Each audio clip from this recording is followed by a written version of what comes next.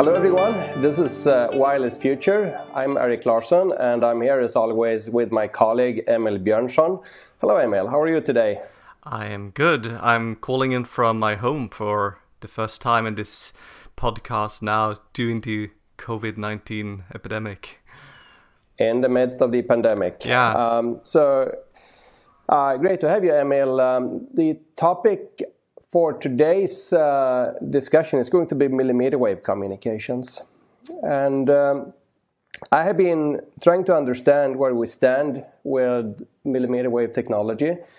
And I specifically have been rather confused about the terminology itself. So which bands is it really that we call millimeter wave? So I think that what people are particularly calling millimeter wave in general is from like 30 gigahertz up to 300 gigahertz. So that is when we are sending frequencies that have a wavelength that is from 1 centimeter down to 1 millimeter. So you can essentially measure them from 10 millimeters down to 1 millimeter. But then, as you were saying, there's also confusion because typically what we say that we're using today is from 28 gigahertz, slightly below, up to maybe 60, 70, 75 gigahertz. Right. So what kind of frequency do we really need to reach? I mean, for the wavelength to be a millimeter long? That would be 300 gigahertz, is that correct? Yeah, that's 300 gigahertz. And that is sort of the end of the radio spectrum. Yeah, right, it is, right? So what we really call millimeter wave is rather centimeter wave then. I mean, 30 gigahertz is a centimeter, right? Yeah, so I think the idea is that you can measure this in millimeters, so from 10 and downwards. Right, but below 30 gigahertz, do we still speak about millimeter waves? Or where is really the transition point between millimeter waves and lower frequency bands? Yes, so when people are talking about 5G now, there's essentially two frequency ranges. Frequency range 1, or FR1, which is the conventional one, the low bands below 1 gigahertz, and then 1 to 6 gigahertz. And then there is sort of a jump up to the new frequency range FR2, which is from like 28 gigahertz, and then up to probably will reach 75 or something like that during 6. Right, so either below 6 or above 28. Is that what you're saying? Yeah. Yeah, so there's nothing in between then that would be like suitable for wireless comms, or so why is there are definitely some frequency ranges there as well, but it seems like so far there is no access to them. But I've heard people talking about that maybe around 10, 15 gigahertz there could be some bands to be utilized in the future as well. Yeah, it seems to be a lot of spectrum there in principle, right? So what are all those bands used for? Do we know that? I mean, they go between the 6 gigahertz and the 30 or 28 gigahertz? Oh, there is all kinds of application, and these millimeter wave bands have been used for a long time for, say, satellites are using them to communicate, and in the wireless networks we have been using these fixed backhaul links. When base stations are talking to each other, you might have seen these big round antennas that are pointing not down to the earth but perpendicularly to the earth, and that is sort of aiming at another base station. So those ones are sometimes using millimeter wave frequencies as well. But then there are, I guess, positioning and military applications. All kinds of applications could be in these ranges. Right, they occupy all the spectrum, yeah. So now all this talking about 5G. I mean, is 5G the same as millimeter waves, or does 5G imply millimeter waves in any way?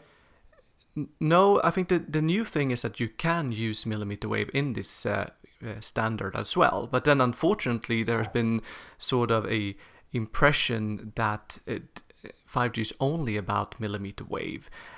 And that is a kind of myth that is propagated still now when like the iPhone is showing up and using 5G, and a lot of other in Sweden, for example, a lot of operators now that are turning on 5G in this part of the year, and then you can hear media talking about that, real 5G isn't there because they're not using millimeter wave, because that's sort of be the issue here, that the only new thing is that now we can use millimeter wave in addition to the conventional frequencies. Right, so 5G is both lower frequencies and millimeter wave.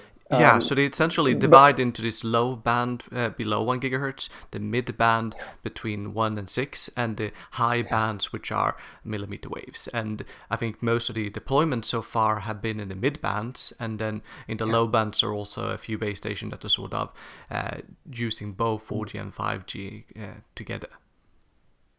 Okay, so all the deployments of 5G, most of the deployments are in the mid-band between 1 and 6 gigahertz. They were normally referred to as lower frequencies. And so millimeter wave is something that's more like coming for the future then?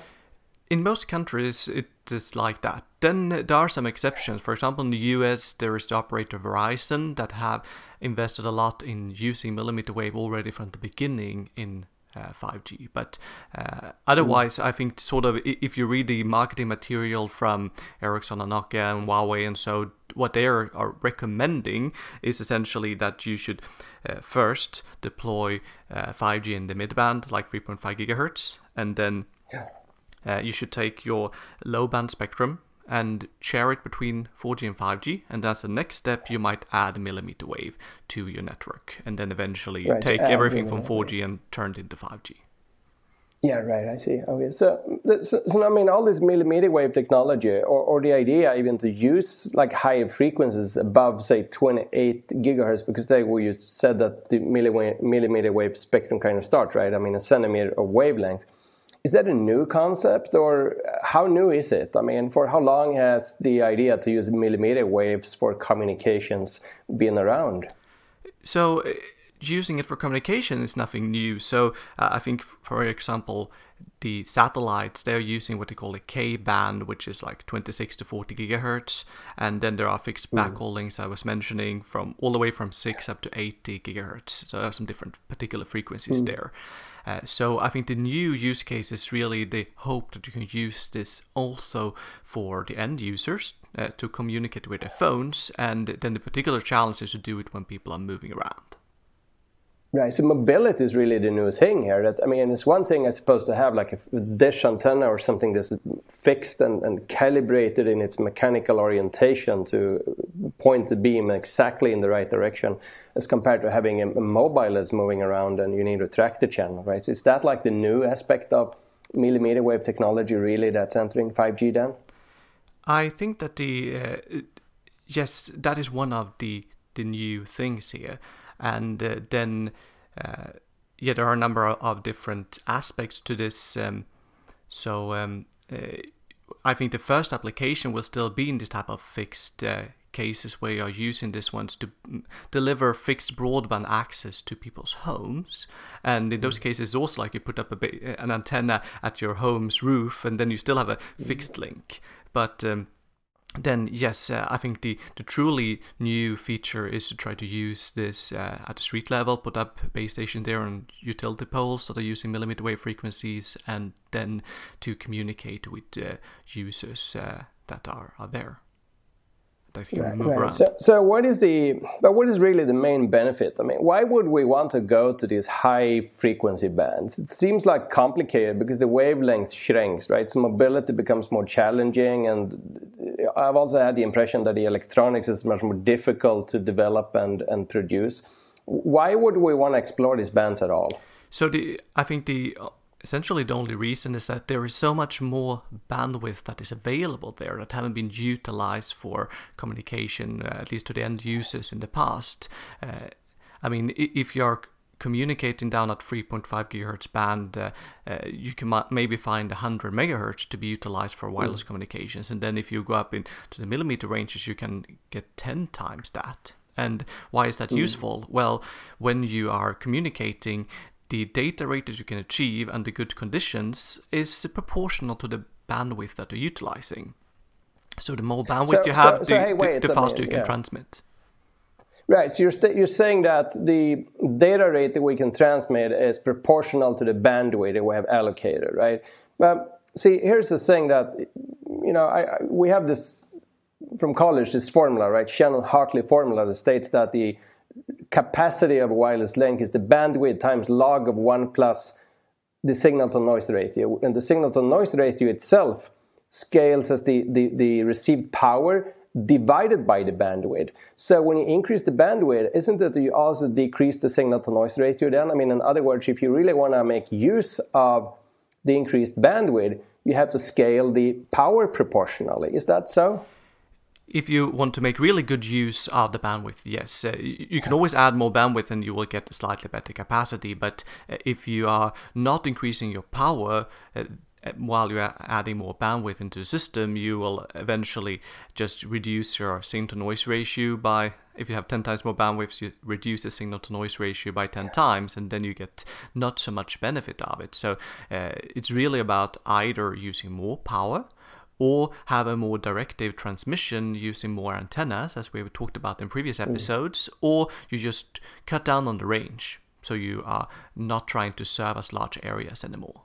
And then you have stronger power. So power here means received power, exactly. I'd say. So this means that, I mean, to maintain a spectral efficiency, because that's what really, I suppose, are concerned about. We want to maintain a given number of bits per second per hertz. Then we would have to make sure that the received power is increased in proportion to the bandwidth. So if we tenfold the bandwidth, then we also have to make sure to tenfold the received power.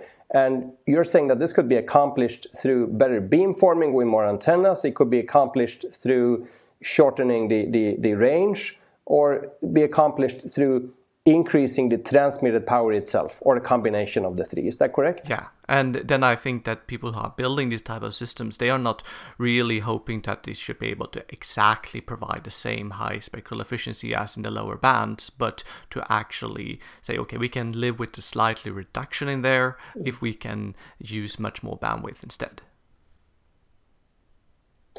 Right, I see. So allow some reduction in the spectral efficiency, but still you would have to make sure that the received power doesn't drop too much, right? Yeah, I mean, definitely. because if you have some power, like a watt or whatever, and you spread it over 10 times as much bandwidth, then the power per frequency unit will be only 10%. So what are the implications in terms of transmission range here? What range are we really talking about for 5G millimeter wave? I mean, I thought for lower frequencies that we could cover like cells of 30, 40, 50 kilometer radius, more or less. I mean, that's what like even early digital systems like GSM do. But for millimeter wave, how long transmission ranges can we cover there? So that depends on what the actual use case are. When it comes to this fixed wireless access to people's home, I have heard that there are the hopes that you can, in 28 gigahertz band, have a 5 kilometer radius that you can serve. You can serve a lot of homes there with this technology. Then you have very directive antennas. You make sure that you have line of sight conditions, and then you can perhaps deliver 100 megabit per second to all the homes, and many of them more than that. But then you are sort of spending maybe 500 megahertz of bandwidth on that, or at least hundreds of it. So the spectral efficiency is fairly low, but you can still deliver something that is like broadband access. Right, so the key here is really to have highly directed transmission then with lots of antennas, right? So, yeah. But then with mobility, it might only be like 50 meters in an outdoor scenario in the city. Yeah, I see. Okay, but now, I mean, compensating for the, now if we increase the bandwidth, we need more received power. And one way of compensating for that is to add more antennas. So do you make the beam more directive? Is there a limit where this won't work anymore? Or is there like anything else that one would have to consider here? At start, you would like to have multiple antennas on both the transmitter and the receiver, and that sort of also makes it much more complicated to learn how to point these beams if people are moving around. So that's sort of why millimeter wave have been mainly used for almost fixed scenarios before, or satellites that are moving very slowly. Because you have this directive view, and you need to look around and find the right place to direct your signals. Right, so really measuring the the channel accurately enough in mobility is a main limitation here, you're saying. That makes perfect sense. And one thing to think about as well, when we talked about if you are trying to get away with reducing your power, have a lower SNR, you sort of get hit twice, both when it comes to actually transmitting your data and also when it comes to learning the channels, because if you have worse conditions there, you also get a worse positioning of your beam, and then you get hit from that as well. So it sort of deteriorates quickly under mobility if you have poor SNR. Yeah, so just like a squaring effect, that's what you're saying. You get hit twice. First, because the reference signals, the quality of the reference signal scales proportional to the power, and then because the actual transmit power itself reduces. That's an important thing. So here's another thought that, when we increase the size of the array, right, we add more and more antennas, then we can make the array gain larger, so we can compensate better and better for say other losses, or we can focus more power at the receiver, so that way increase the effectively received signal to noise ratio. But as we increase more and more antennas, we also increase the spatial resolution, I suppose, so that if we are in a system that is nominally limited by interference, and I would think that a lot of systems are, possibly even at millimeter wave, I don't know, but if we increase the number of antennas, then we would also increase channel orthogonality so that we would reduce an interference. Is there such an effect? Yeah, there's definitely such an effect. And if you would be comparing one system being down in the mid-band and then the millimeter wave band, then what will happen then as you go up in frequencies, that since the wavelength is smaller, the signals are sort of smaller, and it's easier for you to separate signals coming from different directions, and by having then more observations of the signals, if you're comparing the same area, you would squeeze in few antennas in the mid-band or many antennas in the high band, and then you're able to separate the signals better. So you might be able to get away with not using as large areas as you would need in the lower bands if you're interference limited, because you're then able to separate them in a better way. So because of the sheer increase in spatial resolution that we get through adding more and more antennas here. So that has really two benefits, right? I mean, one is that we increase the array gain so we can focus more power exactly to the spot where the receiver is located. And the other is that we improve orthogonality. If we multiplex to multiple users at the time, then we'll also reduce an interference level. Yeah, so say that we would set up a system like this in a lecture hall, for example, and you have like 100 students gather in the room as we have been used to in the past, then you will probably be interference limited in an environment like that, because the short ranges, a lot of people there, and in those cases, millimeter wave will both give you more bandwidth, and you could, with a larger number of antennas, be able to separate the users much better, even if the size of the arrays are not as large as in the past. Right. So more bandwidth and more multiplexing to more users at the same time. Wow. That sounds like a real win-win.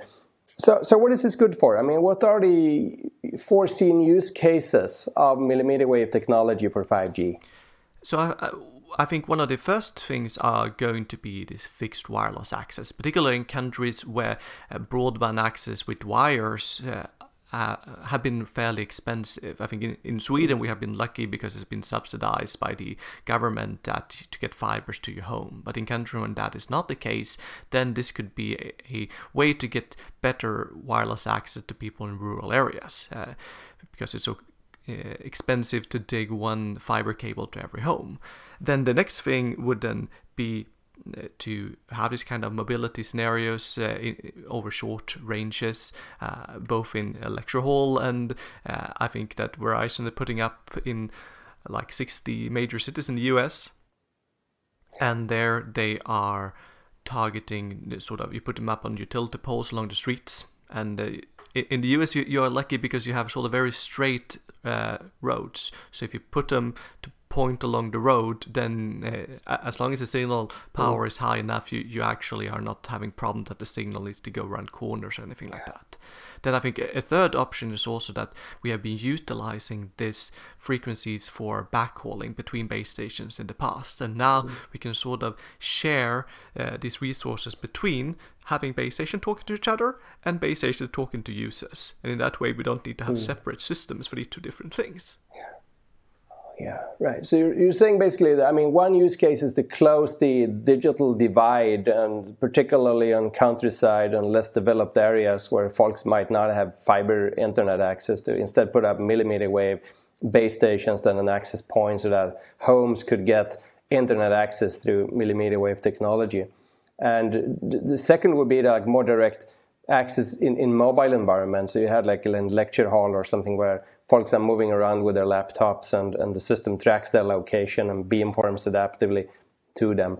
It's an interesting point here with the more straight are the streets, the further the signal can go, right? Because I guess the problem with millimeter wave is that once the wave hits something, then it'll bounce, but it's not going to creep much around the corners, so you won't see like the same diffusion-based kind of coverage that we have in lower bands, but you rather see like spots that are covered and spots that are just all black. Is that a correct understanding? Yeah, this is sort of a way of picturing it. There is definitely a gradual change between what we're used to, that radio waves can bend partially around corner, and what is also used to when we are using like a flashlight and we light on the corner of a wall and we see that no light is bending around the corner. So there is something in between there that you are getting less bendiness of the signals, and in that way you are having more complication when it comes to actually covering areas. So you will like to, for mobile scenarios, to identify places where there is a lot of people, where the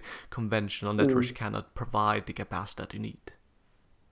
So, I mean, for the layman, is that like a valid analogy that it's like you're walking in the forest and the sun is shining, then there's diffuse light from everywhere, right? And you can see everything clearly, but then you walk at night when it's all dark and you just have a flashlight, and you can only illuminate a precise spot where you're going to put your feet. And so that is like lower frequencies, like illuminated by the sun, versus millimeter waves is like illuminated by the flashlight. Is that a valid way to think about this? Yeah, I think that's a valid way of thinking about it. And if you have are you sending one signal beam, then it's like having one flashlight. If you have a base station that is capable of having 4 signal beams, it's like having 4 different flashlights that you can move around and point in different directions at the same time.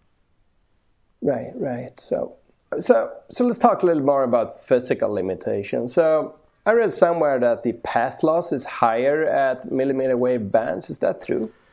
Yes and no. I would say so. It's sort of it's a bit complicated because there are certain things that definitely are true, and that was how we already touched upon, that you might have worse coverage. But there are also certain things that are often misconceptions. If path loss means everything that we are losing between transmitter and the receiver, or what fraction of the transmitted power that we get to receive, then in most cases you are losing more. But it's not like when the signal propagating through free air that you are being attenuated more. It's exactly the same thing. And sort of the danger is that there is something called a freeze propagation formula, that is telling you how much of the transmitted power that is being received when we are operating at different frequencies and over different ranges when there is nothing in between, just free air. And in that formula, if you assume that the transmitter and the receiver have the same directivity irrespective of the frequency, then you're losing, because the size of the receiver will then shrink with the frequency. But if you're instead assuming that you have a directivity that's increasing, in the sense that you have the same size of transmitter, same size of receiver, irrespective of the frequency, it's the opposite effect. You get more directivity on both sides, and you can then make sure that they are pointing much better. That's essentially what the backhaul links are utilizing. So what you're saying is that, I mean, a correct way of phrasing these claims about path loss is that, well, the path loss per se is no different at millimeter wave bands from any other band, right? However, if we put up an antenna, say a receiving antenna, let's talk about, say, a dipole that we put up here, and there is an impinging field strength from a transmitter somewhere, then the power that this receiving antenna will be able to extract from the field is proportional to the effective area of the antenna, and the effective area of the antenna in turn scales with the wavelength. So is that a correct way of stating this point? Yeah, that is a correct way of stating it. So when it comes to just the receiver, you would like it to have the same size effective area irrespective of the frequency range in order to make sure that you're capturing the same amount of energy. Think about it like a solar panel. That's why you need arrays. Yeah, that's why you need like a parabolic reflector or something, or you need an array of antennas, right? I mean, to get this effective area, because the effective area of an antenna, let's say a dipole, is pretty much proportional to the wavelength. So when you scale the wavelength down, then the effective area scales down, and you need more antennas to cover the same physical area. And to receive the same power as you had nominally. Yeah, exactly. And then if you're on transmitter side, are also making sure that if that area is the same, irrespective of frequency, you get more directive signals. If it's also scaling down, as you were saying, if you use a dipole that is made for different frequencies, well, in that case, you are getting the same type of effects. It's the same radiation pattern. Yeah.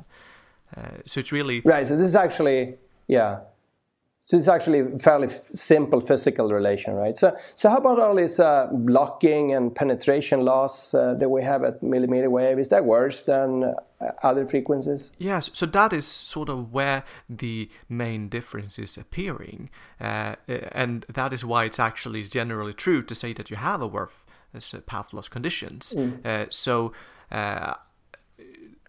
It's always problematic to sort of make measurements in real environments and figuring out what is happening. Yeah, I was looking into some different measurements around that to try to get a feeling about what is happening. And it's also like if you're transmitting a signal into a building and then you measure it at the inside, in addition to measuring the propagation losses through the wall, you also are getting sort of multipaths. Signal come from different places, so you measure in one place at one frequency, you might get a deep fade, and another frequency will have something that is a good condition. But my general impression from reading the literature there is that I would say that the outdoor to indoor losses, if you are going from a 5 to like 30 gigahertz band, is 10 dB larger. So you will sort of only get 1/10 of the power through if you're going up in the frequency. Right, which means that you would, to compensate for that, you would need either 10 times higher transmit power, right? Or you need 10 times more antennas to do your beamforming. Yeah. And then this is also material dependent.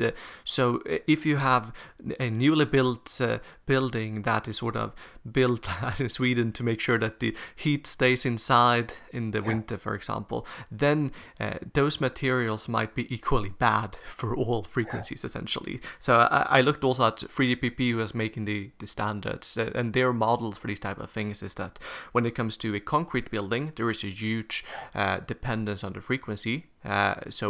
Higher frequencies, you're losing much more, while if you have like glass or wood material, then the frequency dependence is rather small. Right, so you're saying that millimeter waves outer to indoor might not be for cold climate countries then, because of the thick walls and all the windows and all that. Yeah. So how about this blocking through humans? I heard that if you have a millimeter wave transmitter and then you just put your hand in between of the, say there's a line of sight path between this little device and the base station, then you block through, you lose many dB approximately. How much do we lose if you put your hand? Do we know that?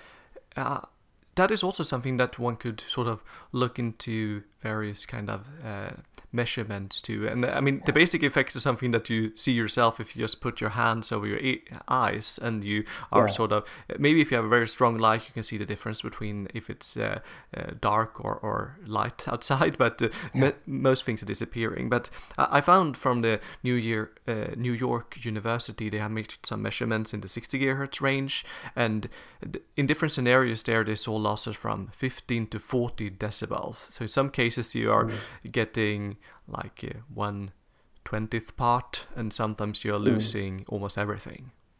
Yeah, 40 dB is a lot. It's 10,000 times, right? I mean, it's like going from a transmitter with 100 milliwatt, which is something you could use with a small battery, up to a kilowatt. Kilowatt is like a space heater fan. I mean, that's huge, right? There's no way you could transmit so much power from a base station. Yeah, then we were always having large path losses in wireless. So if you're close to the base station, you might have minus 60 decibels. If you're far away, you might have minus 110, and that's the 50 decibel range. So maybe if you're close to the base station and you put your hand over the antenna, it might still work. You will just have bad signal quality, but if you're far away, it won't work at all. Right, that's a good point. So you're saying that the dynamic range of the path loss in a cell or whatever might easily span, 40 dB or more, and then, a 40 dB penetration loss could be acceptable if you're really, really close to the access point. But as soon as you move away a little bit, then it's just going to completely kill the signal. Yeah. So let's talk a little bit about technological limitations. So where does technology stand? I mean, obviously for lower frequencies, wireless transceiver technology is extremely mature, right? And particularly with MIMO arrays, and there are now off-the-shelf products that do massive MIMO with hundreds of antennas. But for millimeter waves, where does technology stand?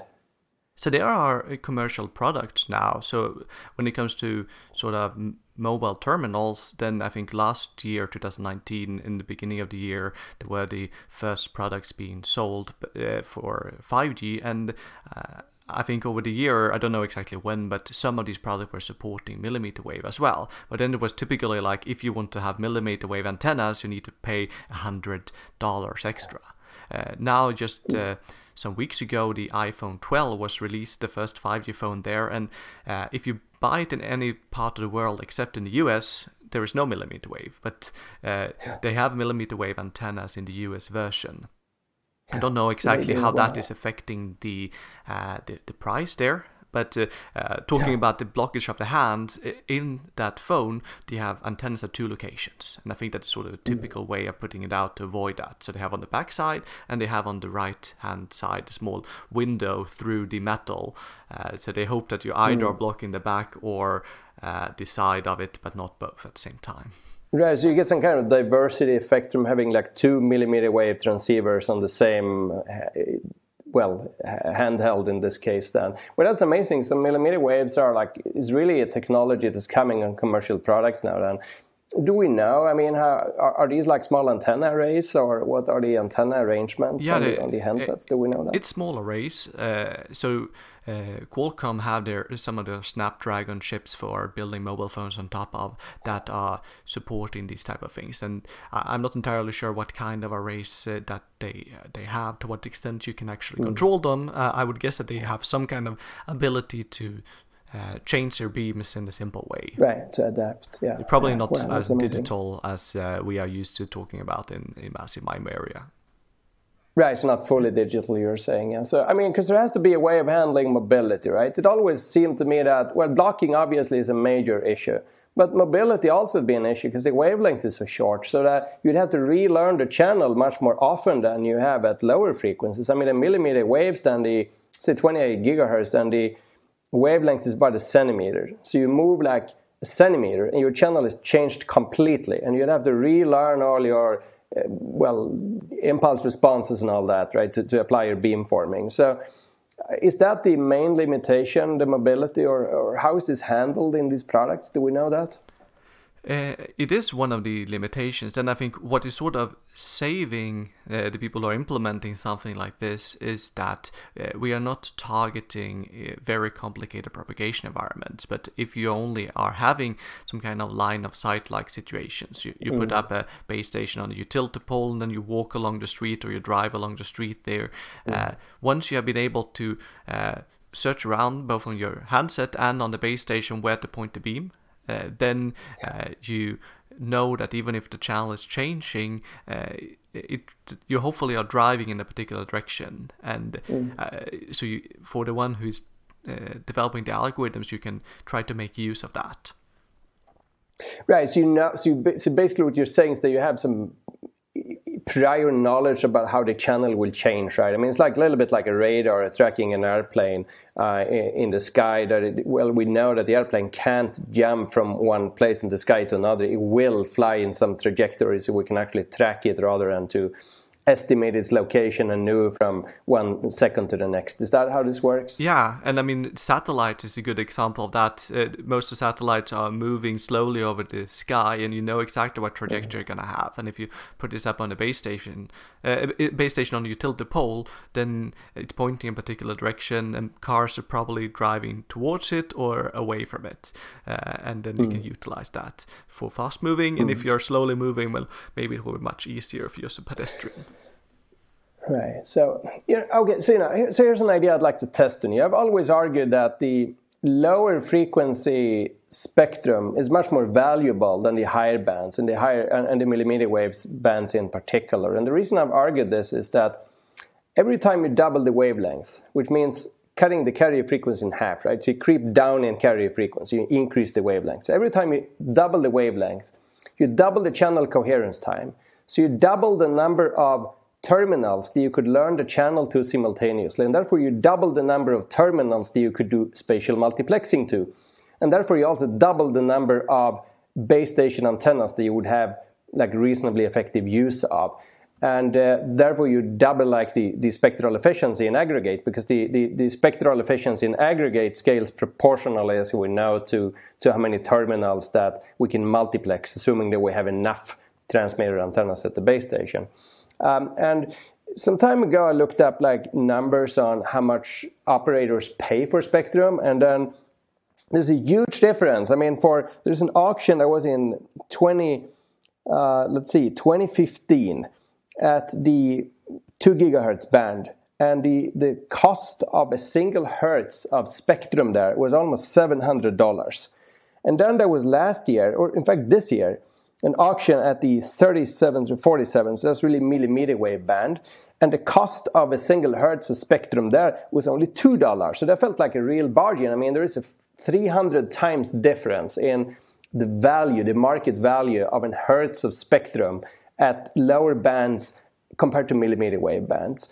Do you have any insight into this? I mean, why is the millimeter wave spectrum so cheap? Is it because we can't do this multiplexing, or is it for other reasons? Is it a bargain? I mean, is it time to buy millimeter wave spectrum now?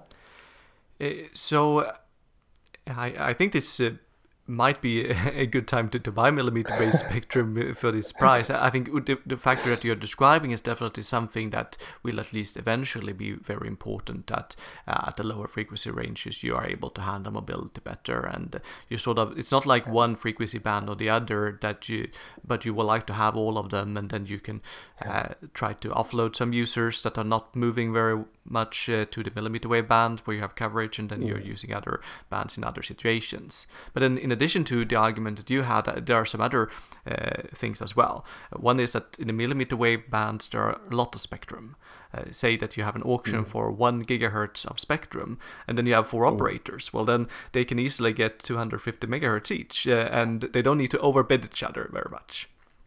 So you're saying that there's just a surplus. I mean, there's more than enough for anyone who wants to buy a small chunk of megahertz up there. That's why it's so cheap. Yeah, and then it's also... Additionally, I mean, this obviously mobility is an issue, right? I mean, and that argument to its extreme is really what I said, that if you want to do like heavy spatial multiplexing, then the lower frequencies, the easier. But you're saying that there's like a surplus of frequencies that for anyone to buy. Will this remain? Would we speculate? I mean, will it remain forever that there is a surplus of millimeter wave spectrum, or will we at some point in the future hit the transition or a point where that spectrum becomes as crowded as the lower frequencies are today? It might be that at those frequency ranges, if you have twice the amount of bandwidth or not, it might not make a super big difference, because of these things that if you should make really good use of that additional bandwidth, you need to have twice the power and twice this and that. So I think it might, or it probably will continue like that. But then economical, there's also these other issues that in lower bands, one base station will have a much larger range. So you will have to put up much fewer base stations. So in your budget, it might make good sense to pay a lot for the spectrum so that you don't need to put up so many base stations. While a millimeter wave, you might not want to put so much money into buying spectrum and getting that extra 50 megahertz or 100 megahertz of spectrum, because you know that you will have to spend so much money to put up a lot of base stations. Right, so there seems like to be overfishing on the lower frequencies, but ample and enough for everyone at the millimeter wave bands, at least so far. Yeah, It's great. All right, so I think it might be time for us to wrap up here. I think we can say something also about these base stations that are being deployed now when it comes to millimeter wave. Please do. I know that what Verizon have been deploying is something that they call the Ericsson Street Macro. So these are sort of vertical panels, like sectorized antennas. They're like half a meter times 2 decimeters, and then the thickness is also like 12 centimeters or something like that, and then they operate in 28 gigahertz band. What goes into them are some phased arrays, so they are not digital beamforming, but it's not entirely phased either. They sort of have each phased array have like 96 element, and then you could they have half of that, 48 elements, and then you can split it up and form 4 different beams, and sort of each subarray can steer the beam a little bit, and then you can create 2 different beams per polarization, and in that way you can serve up to 4 use at the same time. And I think these ones are also weighs 13 kilo. They are developed in order to have mainly downlink traffic, because that's what they are believing to be utilized. And the output power might be just 100 milliwatt up to half a watt. And I think one reason for that is the short ranges and that you're close to the users, but also that the power efficiency is very bad so far in the power amplifier. So you're burning a lot of energy into heat, and therefore you need active cooling in these machines as well. So how much do we burn? I mean, because 100 milliwatt output power sounds like almost nothing, right? So even if the efficiency is just like a single percent, say, then the total power consumption would not be more than a small light bulb. So how inefficient are these amplifiers? I don't have a good number on that, but I would guess it's like 5-10% or something like that. Yeah, right. So power efficiency here is a major challenge in the design of these units and base stations especially. Yeah, and it's an interesting sort of trade-off here between what is fundamentally possible in theory and what is practically possible, because in a way more bandwidth should be more energy efficient, because if you want to send with a certain data rate, you need, if you have more bandwidth, you don't need to push as much power into every hertz in order to get that bandwidth. But then it's still not very energy efficient so far, because the hardware is so inefficient. So the hardware is the culprit here, really. It's not that we need so much more transmit power. At any rate, I suppose you couldn't use that much more transmit power, because at some point, I mean, you don't want to radiate so much power, right? But the culprit is really that the hardware, and especially these power amplifiers, are so inefficient that most of the electrical power you feed into the base station ends up as heat. That has been my understanding. And this implementation with 4 phased arrays or 2 that can control their different polarizations. This is what is commonly known as a hybrid beamforming method. It's not entirely analog as it would be with just one phased array, but it's not digital because you cannot control all the elements either. So it's something in between, some kind of way of quickly building something that will be enough to send 4 beams, but not as advanced as what we usually call massive MIMO. Right, so it's quite interesting and quite amazing. I mean, so hybrid beamforming went also pretty fast. It was I think a handful of years ago. I mean, that was like an academic research topic, right? And now it is a mainstream product for 5G millimeter wave. So that's fascinating to see how fast that journey can happen. Great. So I think with that, Emil, do you have anything else you'd like to say here on the millimeter wave topic?